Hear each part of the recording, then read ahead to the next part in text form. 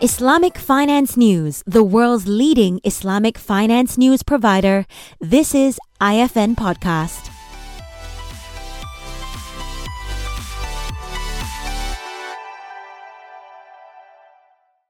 Bismillahirrahmanirrahim. Assalamualaikum warahmatullahi wabarakatuh. Salam sejahtera and very good morning to all.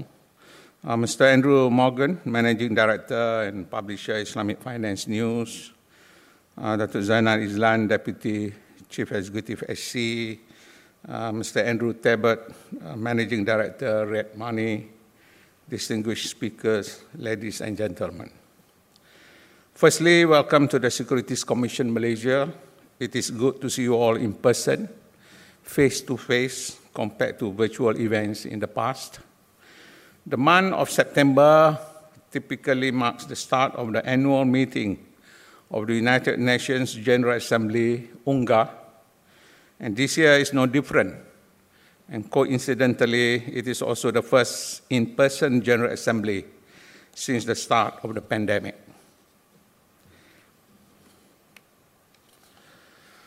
The focus of the General Assembly this year is on solutions through solidarity, sustainability, and science. This is an acknowledgement that there are some extremely pressing challenges for humanity today. According to the United Nations Intergovernmental Panel on Climate Change, the UNIPCC, global warming has already reached 1.1 degrees Celsius above pre-industrial levels, the warmest in 125,000 years. The effects that has long been predicted are now occurring, such as shifting weather patterns, melting glaciers, rising sea levels, and devastating floods. Closer to home, even our durian season is more unpredictable now, timing-wise. In light of this, the UN estimated that climate change adaptation financing for developing countries alone will cost USD 127 billion per year by 2030 and higher by USD 295 billion a year by 2050. To make matters worse, COVID-19 has set back efforts to achieve the UN Sustainable Development Goals, or SDGs, by 2030. Estimates suggest that the impact of COVID-19 on SDG financing needs in developing countries is expected to increase the funding gap by 70% post-pandemic. This suggests sizable amounts of funding are required for critical global challenges, coupled with existing and planned initiatives to reduce economic and social disparities. Ladies and gentlemen, I believe that the Islamic Capital Market, or ICM, is well suited to contribute towards addressing the funding gap for the SDGs, as well as climate and other sustainability issues. This is due to its emphasis towards ensuring wider societal benefits and promoting inclusiveness, which are core Sharia principles. ICM can and must be mobilized to scale up towards meeting global sustainable development needs and climate initiatives.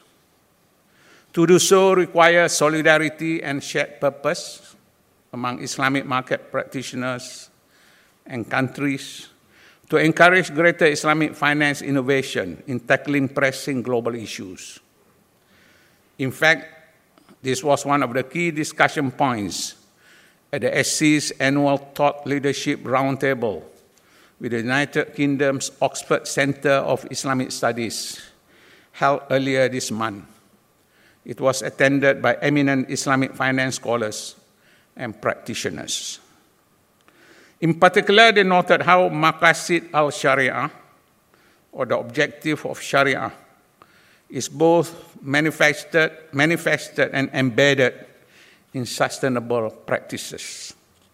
Initiatives by the SC, such as the SRI Sukuk framework, Waqaf Featured Fund Framework, and the SRI-linked Sukuk Framework, which integrates Sharia and SRI, facilitate product innovation for issuers and investors, and have gained market traction.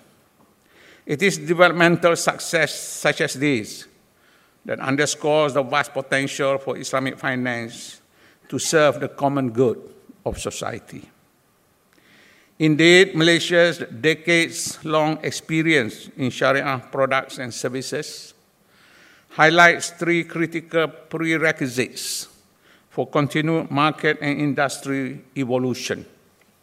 And these are a facilitative regulatory framework, a supportive ecosystem, and like-minded partners.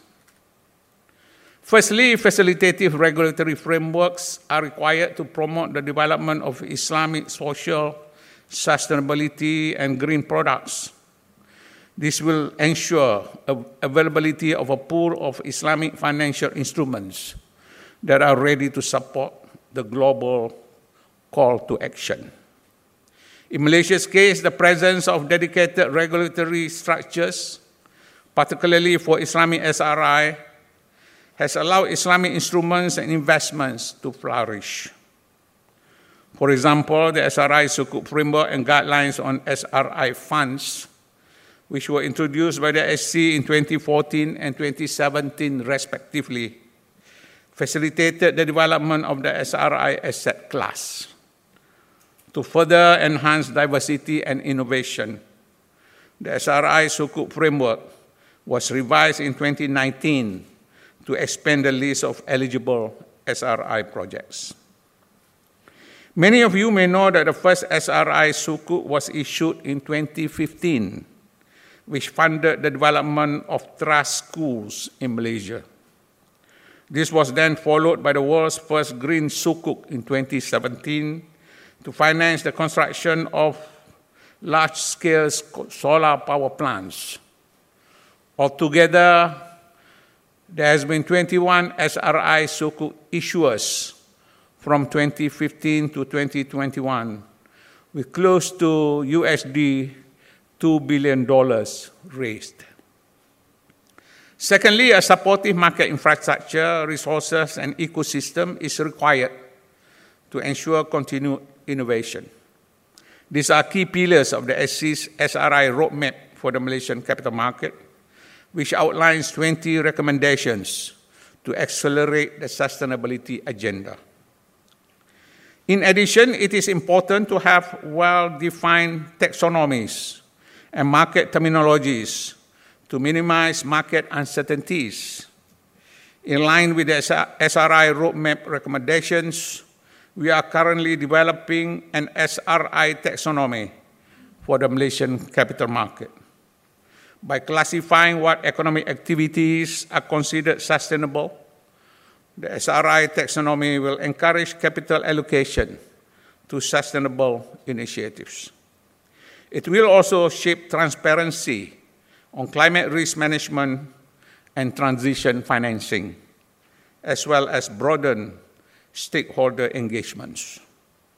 Together with technical capacity building programs, this will foster continued adoption of ESG and other sustainability goals. Last but not least, the collective involvement of like-minded parties is essential to address multi-stakeholder issues and barriers to growth that may arise. In Malaysia, we have been blessed with supportive ministries and government agencies, as well as good working relationships with other regulatory authorities. We have also benefited from the technical capabilities and dedication of a strong pool of Sharia advisors, experts, and industry players.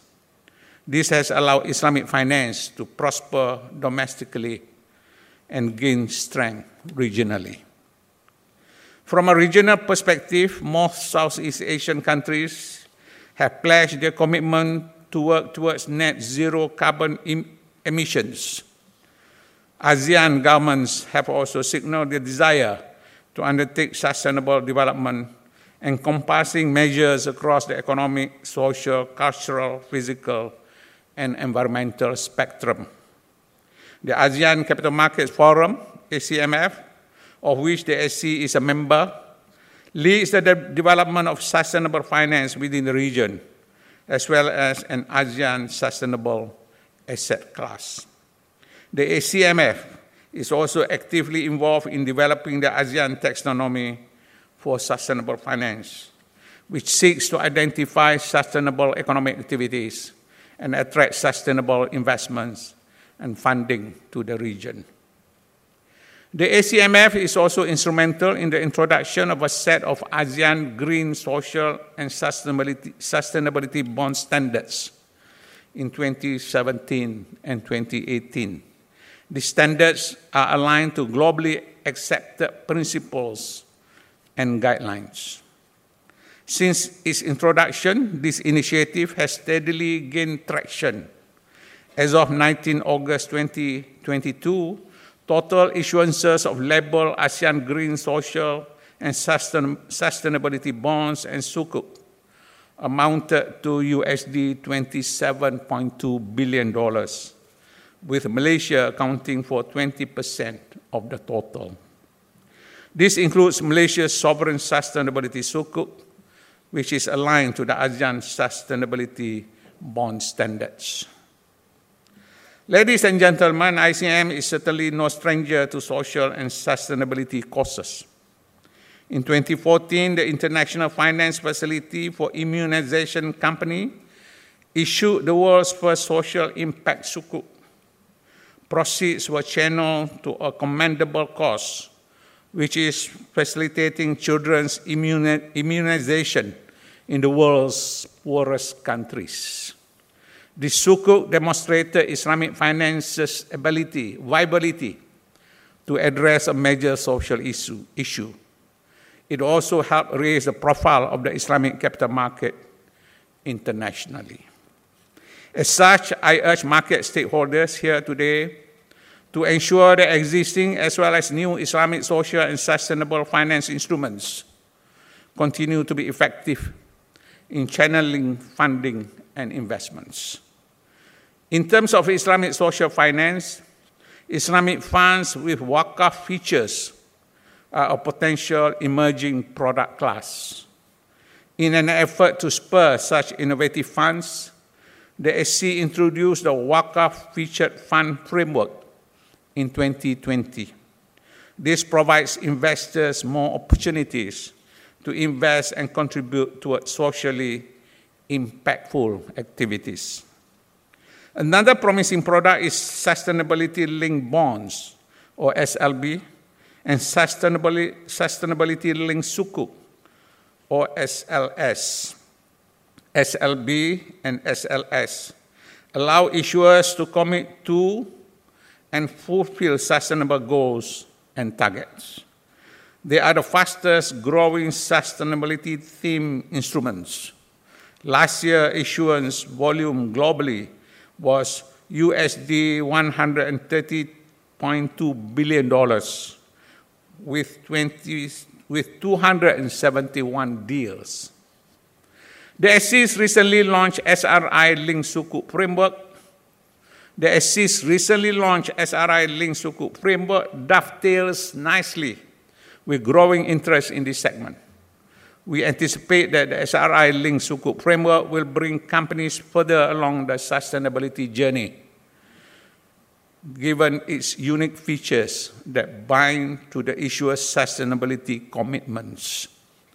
Greater traction for this SRI-Linked Sukuk will encourage more companies, particularly those in high-emitting industries, to transition to net zero.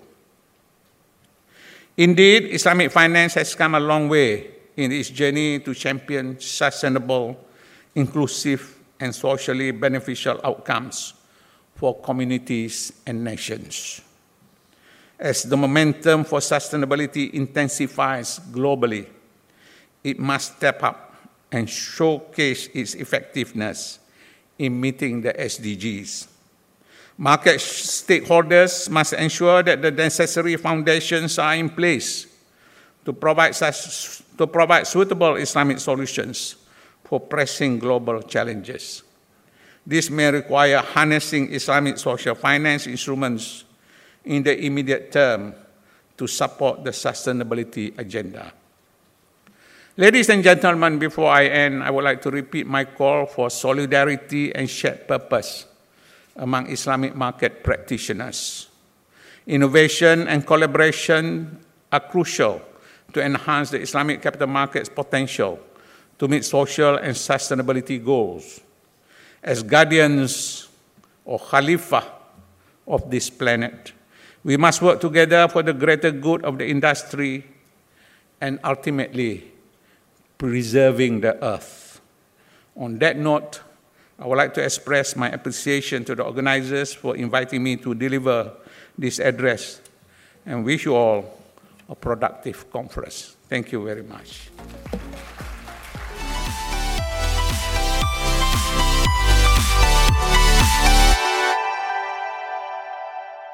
Thank you for listening. For more discussions on the Islamic finance industry, log on to www.islamicfinancenews.com. You can also listen to IFN Podcast on your favorite platforms, including iTunes and Spotify.